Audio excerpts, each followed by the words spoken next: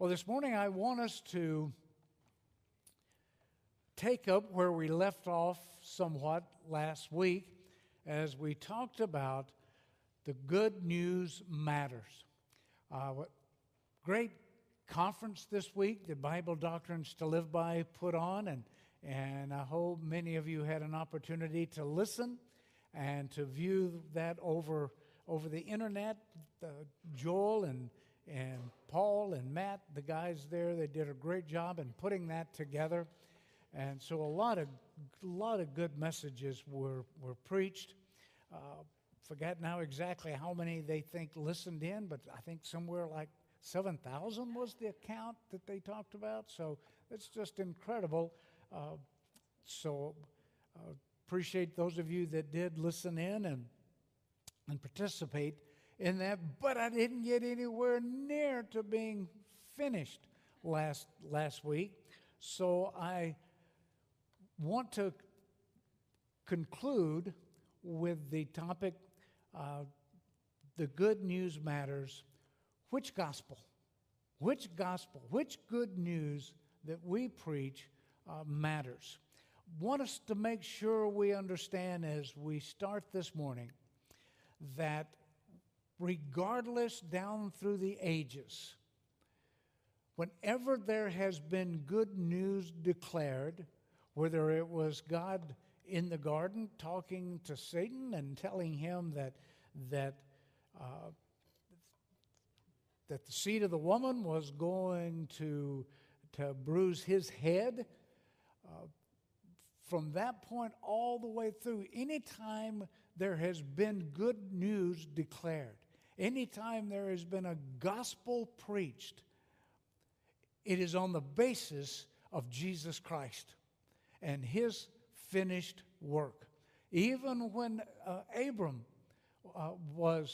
heard the good news that God was going to bless all nations through his seed, the way that is going to be accomplished is through the Lord Jesus Christ. As Israel heard the good news of the kingdom to be offered and the promises, it was because of the complete and finished work of Jesus Christ. Anytime there has been good news declared, it was on the basis of who Christ is. I want us to make sure we understand that. Some people say, Pastor, just preach practical messages. Forget all the doctrinal teachings when you preach. Give us practical. Here's the problem with that. And I think it's a pretty big problem. If you only get practical, you really aren't going to understand what to apply and what not to apply in your daily living today. Without the doctrine, you're not going to understand the practical application of those doctrines. I'm going to run down several things here in a second so that you understand why the gospel that we preach today, the gospel of the grace of God, the gospel that Paul declares in 1 Corinthians 15, 1 through 4, when he says, I declare unto you the gospel, which is the death, burial, and resurrection of Christ Jesus, and how you as a Gentile by faith can believe that he died for you, and you were made part of a body which had been kept secret since the world began, all part of that glorious good news that Paul declares as my gospel. When you think about just preaching practical, what it says is, I want to just, and by the way, no one here has ever said that. No one here. I have heard preachers say, forget the doctrine, just preach fluff. That's what the people want. And I think, not at Bible Fellowship. That's not what they want. Not here. But people that want just the practical basically what they're saying is just keep me on milk. Just keep me on the milk of the Word. I don't want the meat. I don't want the steak. I don't want the really taste. I don't want the steak, the meaty part. Just keep me on the milk of the Word. And when you do that, you don't really grow. So you've got to understand the doctrine. And that's the reason we stress that here, is because I want to see you grow in Christ. I want to see you mature in Christ. And basically what doctrine means is just what we teach. Even the practical is actually doctrine. There's no such thing really when you stop and think about it. Well, here's the doctrine, here's the practical. I mean, it's all doctrine. It's all what we teach. And so we're going to be looking at some of that today. When we talk about glad tidings, when we talk about good news, when we talk about the gospel, it is something that everybody enjoys, right? Don't you love good news? Don't you enjoy getting good news? When Shirley called me and said that Carrie was going to be here this week, that's good news. Welcome back, Carrie. When we heard that Mary Beth was going to have a baby, do we rejoice at that good news? Absolutely. When Desiree shared with us that she's going to have a baby, that people just love good news. They love to rejoice. Everyone loves it. But I wonder sometime, why is it that man tends, in a large majority, to reject the greatest good news ever? Why? The fact that Christ died for the sins of the world, that He offers eternal life, that you are dead in sin, and God offers newness of life to make you a new creation by believing. That is good news, that you can have a relationship with the Creator of the universe, that eternal life is yours. It's bad news that the wages of sin is death. But can you imagine? I mean, it's great news to know, but the gift of God is eternal life through Jesus Christ, our Lord. I was at Jerry Taylor's funeral yesterday. We had his funeral down in Piedmont. And I would say everyone there at the funeral were believers. I never approach a funeral as if everyone is a believer. I'll make sure the gospel is preached. But I got to tell you, being at Jerry's funeral and having his two sons stand up, Greg and Joe, and talk about their father's faith and that heaven is his home, what a difference in a believer's life and at a believer's funeral. Talk about good news. He's home, safely home. That good news is wonderful to share. So why in the world does a wicked world, I might add, reject it and just do not want to know that truth, do not want to celebrate that? Turn with me to 2 Corinthians. 2 Corinthians. 2 Corinthians chapter 4. 2 Corinthians chapter 4. Because our adversary, the devil, the god of this world, does something that's horrifying, that it's sad, it's traumatic, and it should cause all of us who know the Lord Jesus, who understand the power of the Word, and understand the power of the message.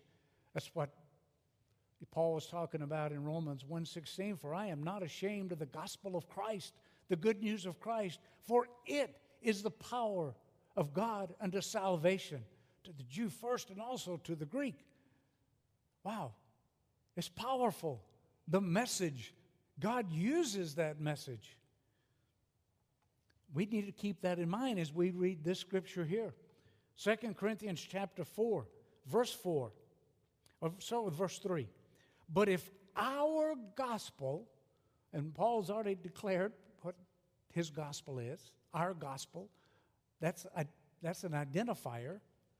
But if our gospel be hid, it is hid to them that are lost, in whom the God of this world hath blinded the minds of them which believe not, lest the light of the glorious gospel of Christ, who is the image of God, should shine unto them. You want to know why a world so readily rejects the good news of God?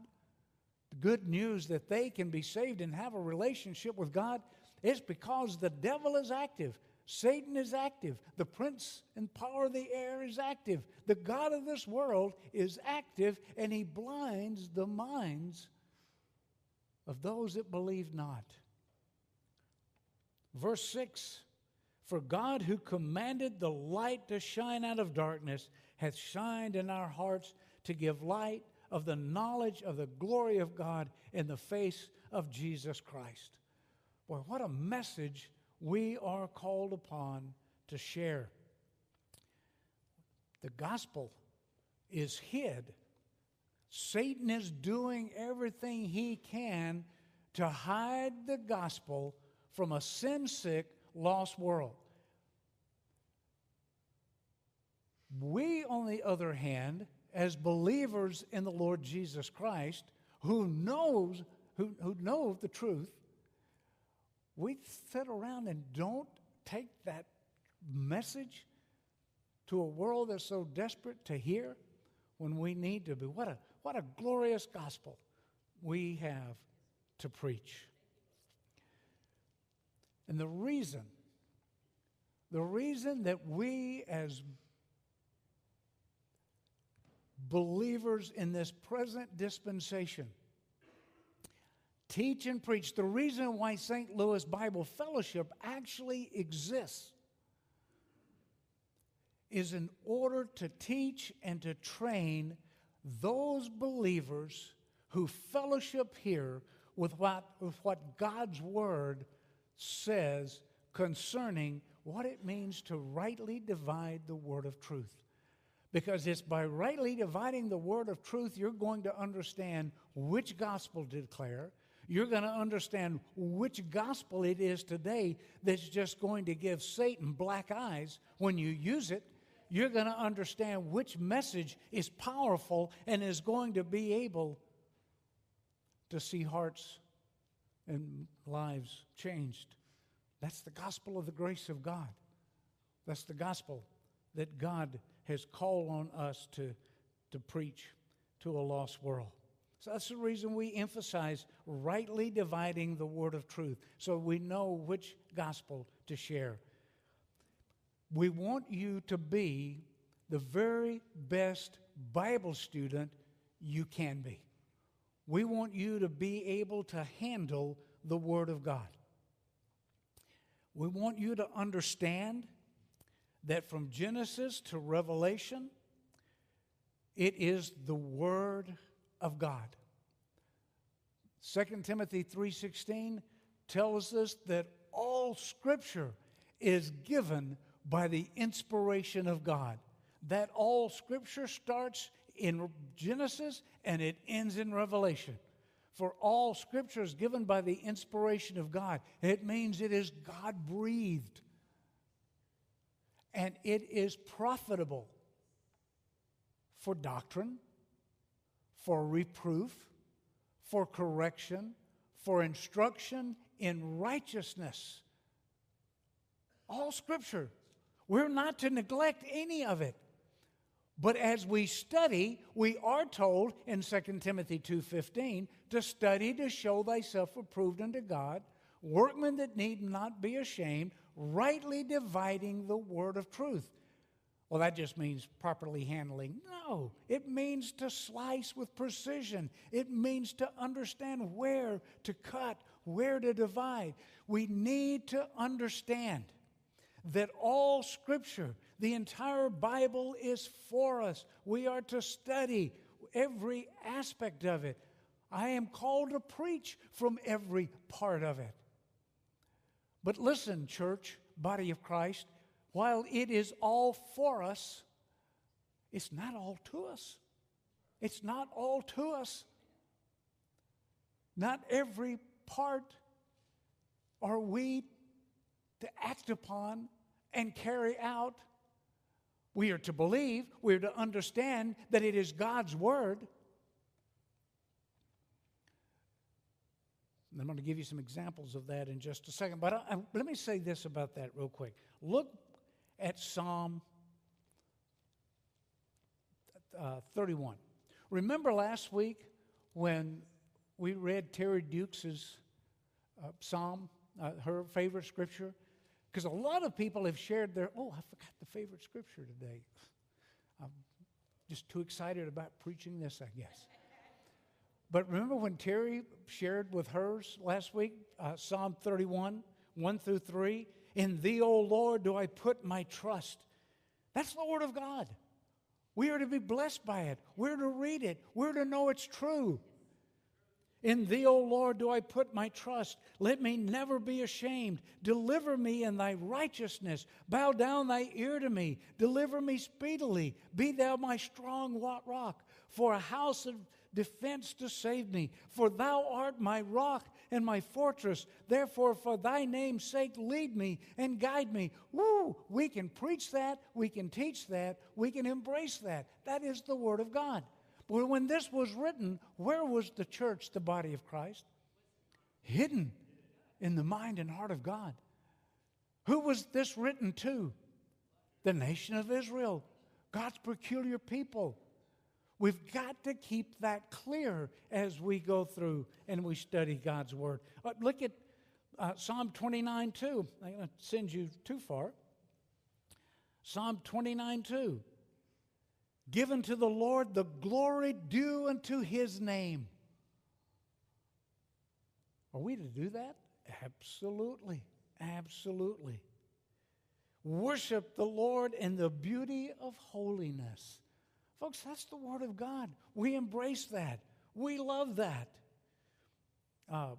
Isaiah 40.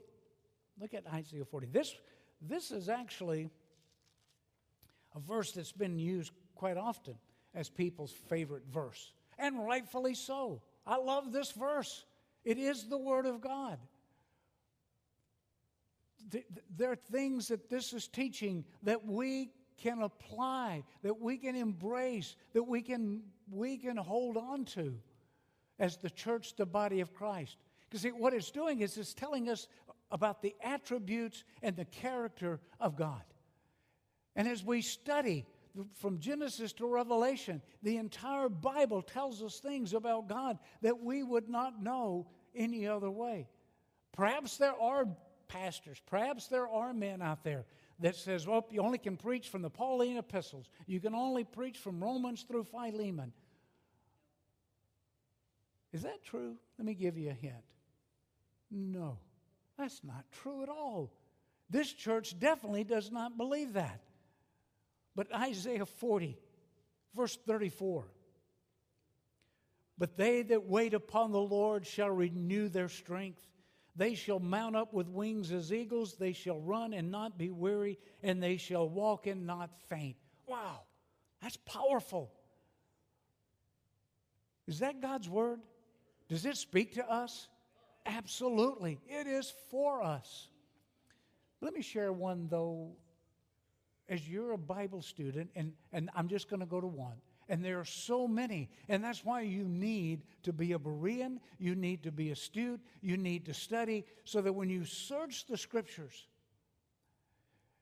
you recognize things that apply to the nation of Israel concerning the kingdom and the promises, and you can separate those things that are glorious, that we can apply as members of the church, the body of Christ, because know this. I was going to get into this later, but this is a good time to say it. Church, body of Christ, you are not spiritual Israel. Do I need to say that again? You are not spiritual Israel. Christ did not come to Israel and offer to save them, but yet they rejected them.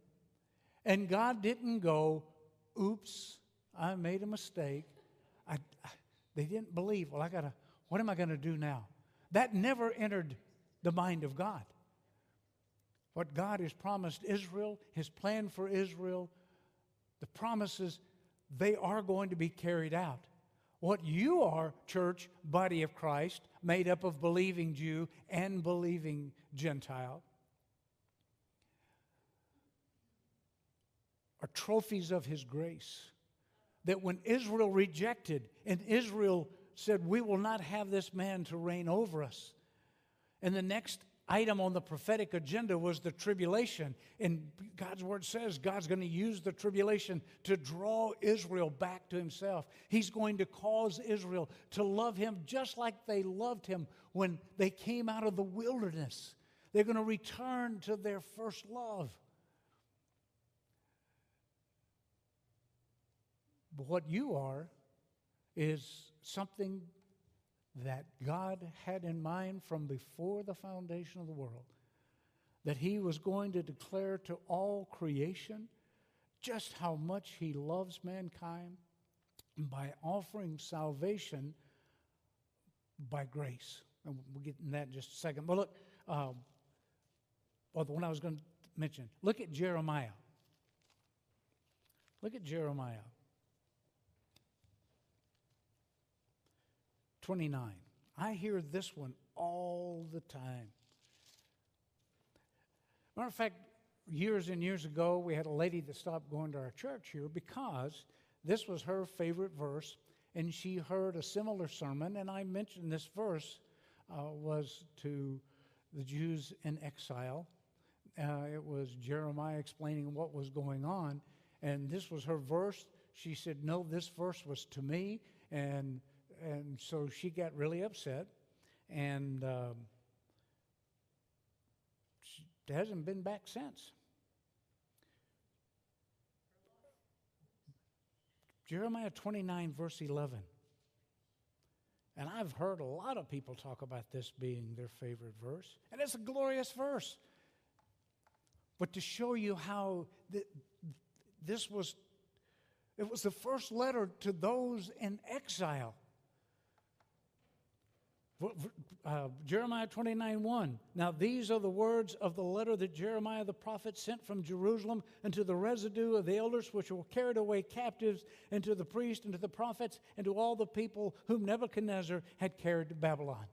And it's an explanation for them, to encourage them, an explanation as to what's happened. It's an explanation of God's plan and purpose. Verse 11, for I know the thoughts that I think toward you, saith the Lord. Thoughts of peace and not of evil, to give you an expected end. What I've promised, it's going to happen. Then shall you call upon me, and you shall go and pray unto me, and I will hearken unto you. And you shall seek me and find me when you shall search for me with all of your heart. It tells us who he's writing to here. Now, is this the Word of God? Absolutely. Is it precious? Absolutely.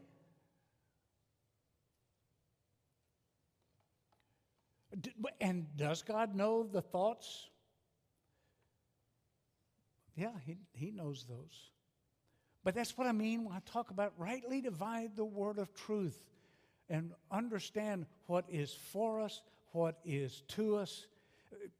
That is a blessing. And there are so many other scriptures that are similar to that, that as we study, as we be the Bereans, we're going to see what do we apply, what do we not apply. See, that's the reason we want you to rightly divide the word of truth. I want you to be the best Bible students you can be and take God's word serious.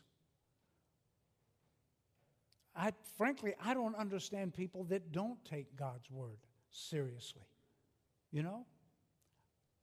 He's written this to us for us to know who he is. You understand that if God didn't take the initiative both to communicate with us, to explain who he is, to explain where we came from, how we got here, and how much he loves us and what measures he took in order to draw us to himself, we wouldn't know anything about him. We'd be like so many other heathen and pagans that would hear thunder and go, ooh, I wonder what power's doing that. We'd be worshiping the rain, and we'd come up with gods that cause it to rain, and which God makes it cold. We don't like him very much. I mean, if that's how we were, but we understand, and we even have the promise of God that as long as time endures, there are going to be seasons. It's going to be the winter, there's going to be the summer, there's going to be the fall, there's going to be the spring. That's just the way God operates. But you can't be the Bible student that God has called each and every one of us to be if we don't rightly divide. You don't know what to apply. You don't know what to do. Let me give you some examples. If you don't rightly divide the word of truth, I would like for each one of you,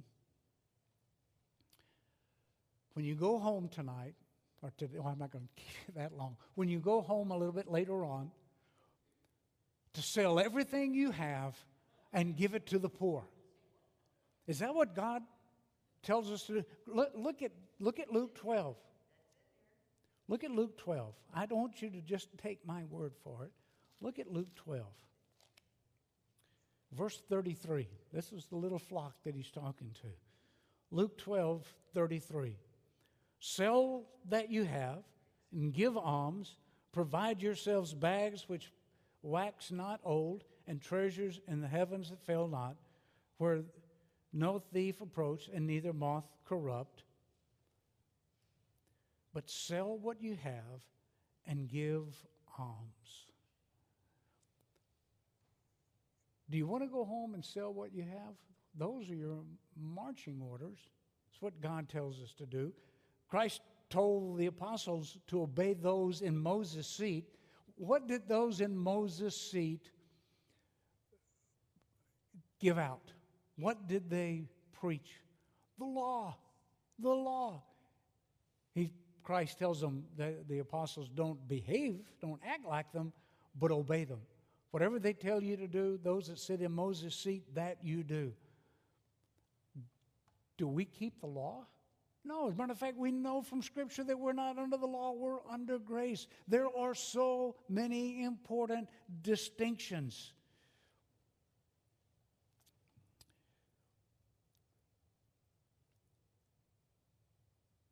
Look at Mark. Just trying to, do I want to go? Yeah, we'll go here. Look at Mark 16. Well, let's start with verse 15. And he talking about, Mark 16, verse 15.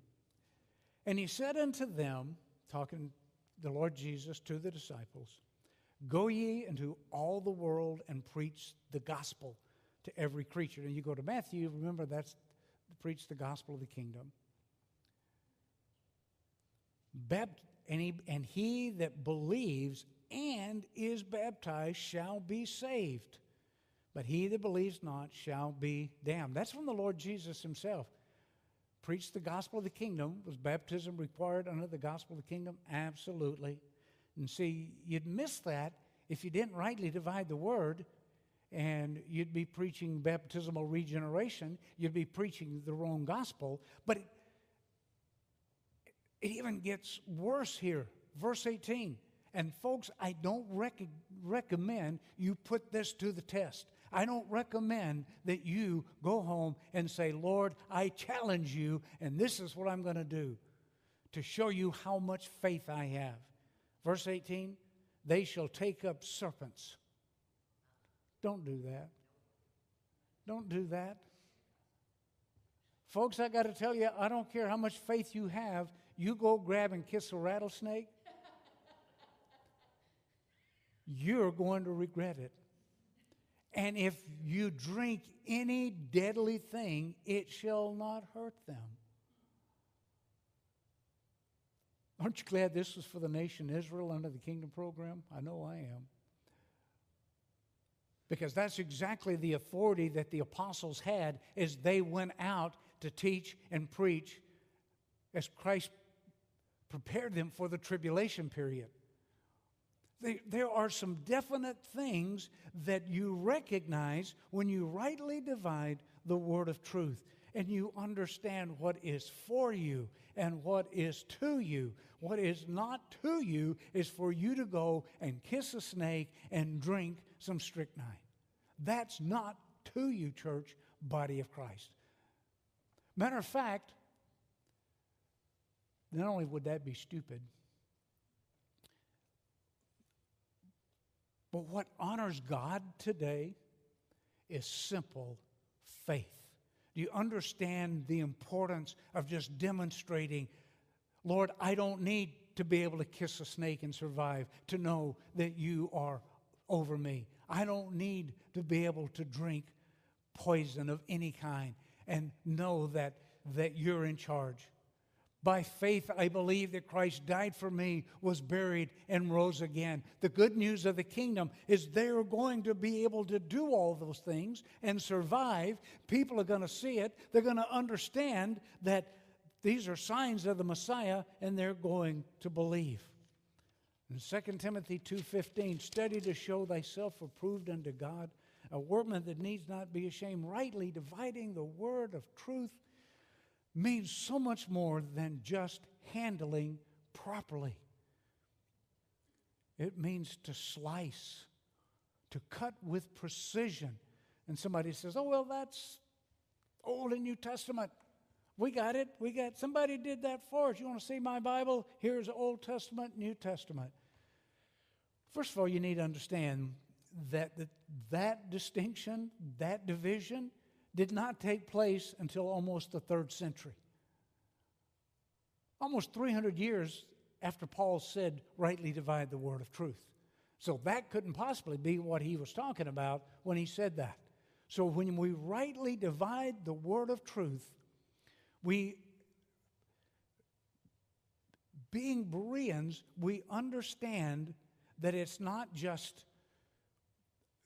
that division, but there is a division of precision where we understand that there is prophecy that had to do with God's prophetic program to Israel and His promises to Israel, His relationship that concerned the nation of Israel. And we are not the nation of Israel. To me, that's the key to understanding this. We are not spiritual Israel. That as you rightly divide, you make sure you place what pertains to Israel in that program in its appropriate place so that you're not claiming things that don't apply to you. You're not practicing things that do not apply to you. There is that right division where you understand those prophecies that concern the nation of Israel. From that word, that special revelation that was given to Saul of Tarsus, the apostle to the Gentiles, that special revelation that was a mystery that opened the door by grace to the Gentiles, that not only opened the door to the Gentiles, because Gentiles were to be saved even under Israel's. You understand that, right? The Gentiles, Israel was to be a light unto the Gentiles. The Gentiles were to be saved even under the kingdom program. But what did they have to do to be saved under the kingdom program? Be baptized, circumcised, and obey the law. All of that was part of the kingdom program. What do we need to do in order to be saved today? Believe on the Lord Jesus Christ, and thou shalt be saved. And you study the Old Testament. Maybe we ought to do this one of these days and show the fact that Israel's, the promise of the land, the promise of God was unconditional. It's going to happen. The promises He made is going to happen. But His relationship to the Jews and to people as individual, it was conditional. It was conditional. You do this, I will do this. Do you realize today in the position you have before God is there's absolutely nothing that can separate you from the love of God, which is in Christ Jesus? Israel's relationship with God was not secure. There were certain things required. Your relationship is secure. Nothing can separate you from the love of God, which is in Christ Jesus. Under Israel, there was water baptism, as Janet said. There was water baptism that was required in order to identify as that nation of priests. That was the whole purpose of the priest coming and being ceremonial cleansed. It was a picture of what God's going to do for the entire nation during the millennial kingdom as they are a nation of priests and they're preaching the gospel of the kingdom during that time. The baptism that we have, do we believe in baptism? Absolutely. Do we believe in water baptism? Yeah, for the nation of Israel, but it is not for the church, the body of Christ. God's word is very clear. In Ephesians 4, it talks about the one baptism. The one baptism. 1 Corinthians 12 tells us what that one baptism is. That's the Spirit baptism. The moment a person believes, they are baptized into the body of Christ, sealed into the day of redemption. That's God's plan for this present dispensation. And I know we talk about dispensations a lot. We talk about dispensations a lot. Maybe one of these days we'll go over the many dispensations. But the Bible talks about, as the way it's divided up, there's the dispensation of innocence and how God dealt with Adam and Eve in the garden before the fall. He had that perfect relationship with God, Adam did. So, and the word dispensation, just to make it quick and easy, it has to do with dispensing, how God's grace is dispensed, how God dealt with man down through the ages. This, to me, is the most simple way of understanding that. So when we talk about the dispensation of the grace of God that the Scripture talks about, it's talking about how God deals with man.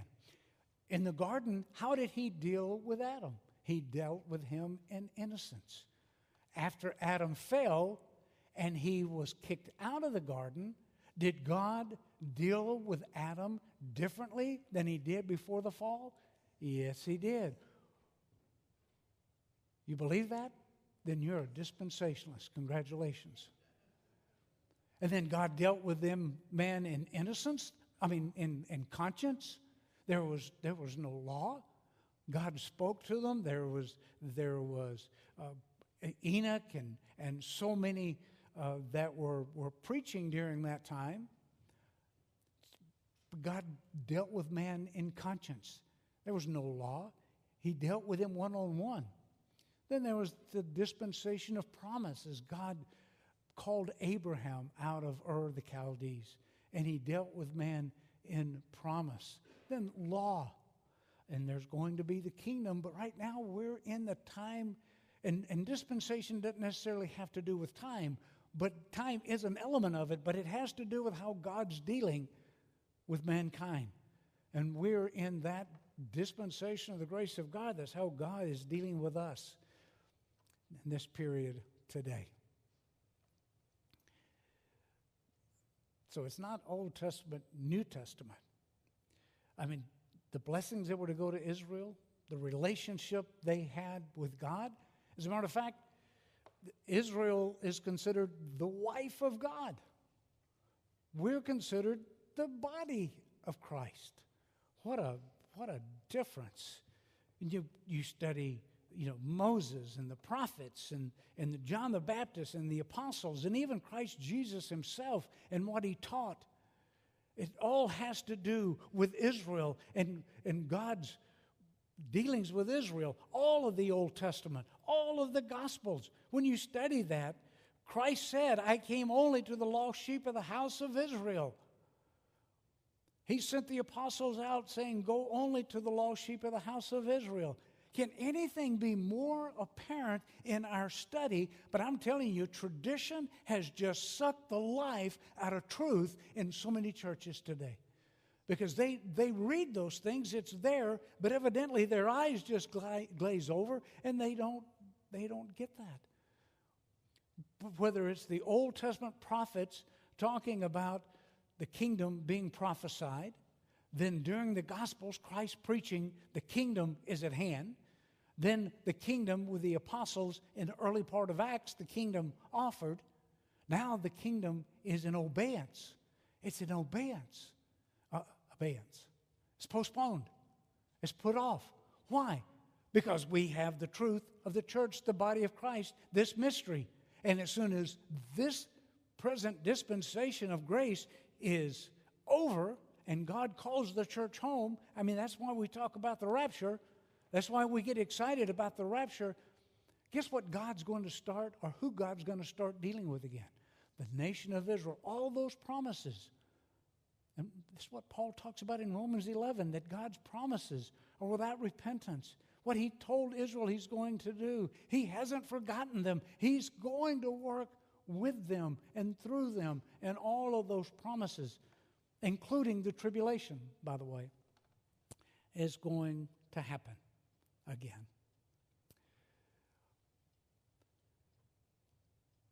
Major distinctions. Last week, and the reason I wanted to do part 2 is because we didn't have a chance to go through all those scriptures that talk about the good news of the kingdom. And I have them all written down, and we were going to do that today. We're almost out of time again. But let's look at a few. Go to Isaiah. Just all of these, this is all good news. And what does gospel mean? It means good news. See, that's why this is all so important. Look at Isaiah 51. Under the kingdom program, you're Jewish. During this period of time, you've been hoping the Messiah was going to come, the promised Messiah, to deliver you. Isaiah 51, verse 11. Isaiah tells Israel, all you have to do is go up and look in the context, and it's Israel, Judah, Jerusalem. Therefore the redeemed of the Lord shall return, and come with singing unto Zion, and everlasting joy shall be upon their head, and they shall obtain gladness and joy, and sorrow and mourning shall flee away. It's God's word, but that's good news concerning the kingdom and what God has planned and what God is going to do. He is absolutely truthful in his word. Look at Isaiah 65. I have a lot more, but we're not going to have time to get into all those. But look at Isaiah 65. Start with verse 18. Be ye glad and rejoice. Be ye glad and rejoice forever for that which I create. For behold, I create Jerusalem, a rejoicing, and in her people a joy. I will rejoice in Jerusalem, and joy in my people, and the voice of weeping shall be no more heard in her, nor the voice of crying. There shall be no more thence an infant of days, nor an old man that hath not fulfilled his days. For the child shall die 100 years old, but the sinner, being 100 years old, shall be accursed. They shall build houses and inhabit them. Talking about the kingdom. All this is good news under the kingdom program. One more. Jeremiah. Look at Jeremiah 31. We use this one so much, we probably ought to have it memorized. But you're Jewish. You're hoping for the Messiah. You can't wait for the Messiah. Jeremiah 31, verse 31. Behold, the days come, saith the Lord, that I will make a new covenant with the house of Israel and with the house of Judah, not according to the covenant that I made with their fathers in the day that I took them by the hand to bring them out of the land of Egypt, which my covenant they broke, although I was a husband unto them, saith the Lord. But this shall be the covenant that I will make with the house of Israel after those days, saith the Lord. I will put my law in their inward parts, and write it in their hearts, and be their God, and they shall be my people. He's not talking to the church, the body of Christ. He's talking about the nation of Israel and the promises to the nation of Israel. Jeremiah 23. Folks, there's so many other. As a matter of fact, just in Isaiah, Jeremiah, any of the prophets, here's what I suggest you do. You take it and you open it and then you read it. Try that. Because it's talking about Israel. Go to the Pauline epistles, Romans through Philemon. It's talking about you and your marching orders. Unless it's describing something that God is wanting those believing Jews and Gentiles to know about what happened to the program with Israel. But he is going to take it back up. Israel rejected. Oh, no. Israel rejected their Messiah. But God had a plan. God had a purpose. And part of the tribulation with Israel's rejection, God knew Israel was going to reject. He's sovereign. He knew Israel was going to reject. He was going to use that rejection to usher in the tribulation. Joel chapter 2 talks about the tribulation. Ezekiel 20 talks about what God was going to do during that tribulation. See, it's there. And Hosea talks about how God has told Hosea to marry a harlot because that is just like Israel to God and Israel's behavior and unfaithful. And it describes that. But then Hosea 2 talks about how God says, but I'm going to woo Israel back. I'm going to woo back. And he talks about where it's going to happen in the wilderness during the tribulation when he safely protects Israel. All of that is there for us to study and to understand. So the tribulation is part of God's demonstration of I love Israel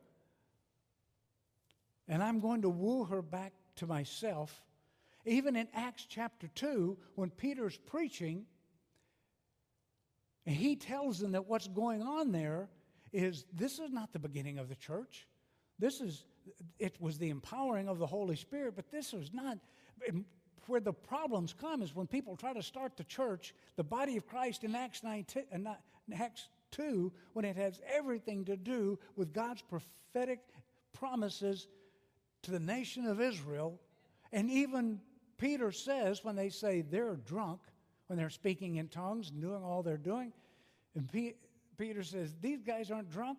This is that which was spoken by the prophet Joel. What was the beginning there was the beginning of the tribulation. Go back to Joel chapter 2. Start with verse 38 and read. I mean, it's just, that's what Joel quotes at that point. Peter, in Acts chapter 2, when he's preaching to you men of Israel, you men of Judea, he's talking to the Jews. You know, Peter never says we glory in the cross. Peter never says we boast in the cross. He never presented the cross in that early ministry as something we glory in. He never presented it as something that was good news. He presented it as something you need to repent of. You crucified him. And not only did you crucify him, he's alive. And they were shaken. And they said, what must we do? He said, repent and be baptized. It was not, hey, don't worry about it. I got good news for you. He went to the cross and he died, and all you've got to do is believe. And that was different good news. It was under a different program. And in order to be the Berean, you've got to approach the Scripture from that standpoint. As a matter of fact, he told those on the day of Pentecost, that God the Father told God the Son, you sit here on my right side until I make your enemies my footstool. You sit here, speaking to Christ. And when it's time for you to get up and return, and that's when you're going to make your enemies your footstool. Boy, in Acts chapter 7, all of a sudden you have Stephen just reading the religious leaders the riot act. And they stone him because it makes them, the religious leaders, so mad and angry. And Stephen looks up and he sees what? Christ standing at the right hand of the Father. He had been seated. Sit here until I make your enemies thy footstool. Then he's standing. Everywhere in the Scripture, every single Scripture, when it refers to the Lord standing, it is always, always in judgment. And according to the prophetic Scripture, the next thing on the agenda was the tribulation and God's judgment. But what fell, and here's your good news, what fell was not God's wrath. It was God saving the chief of sinners, the very one leading the rebellion. God, in His mercy and His kindness and His grace, saved the chief of sinners and gave him a special revelation that includes you and your salvation. Don't tell me there's not a difference in the good news that we are to proclaim, because there actually, absolutely is. And the salvation that God offers you today is not conditional. It is absolutely secure. Amen? Let's pray. Father, we come before you, and we thank you for your word, and we thank you for just this time that we can come together and be able to preach it. Father, may you bless it. Father, I come recognizing my limitations, my inabilities. But Father, I thank you for your promise of your word that it will not return unto you void. And Father, we love you. We trust you. We praise your name for that amazing grace. How sweet that sound. That saved a wretch like each and every one of us. And we thank you, Father, that you looked beyond our faults and you saw our need and you met that need through the blood that flowed from Calvary's Mount. We thank you that we worship a risen Savior who is alive today. Now, Father, pray your watch care as we go to our separate homes. Pray for this week. Help us to be the ambassador, the ministers that you would have each and every one of us to be. And we pray all these things in that name that every knee is going to bow to and every tongue is going to confess to. In the name of Jesus Christ, who's Lord of all.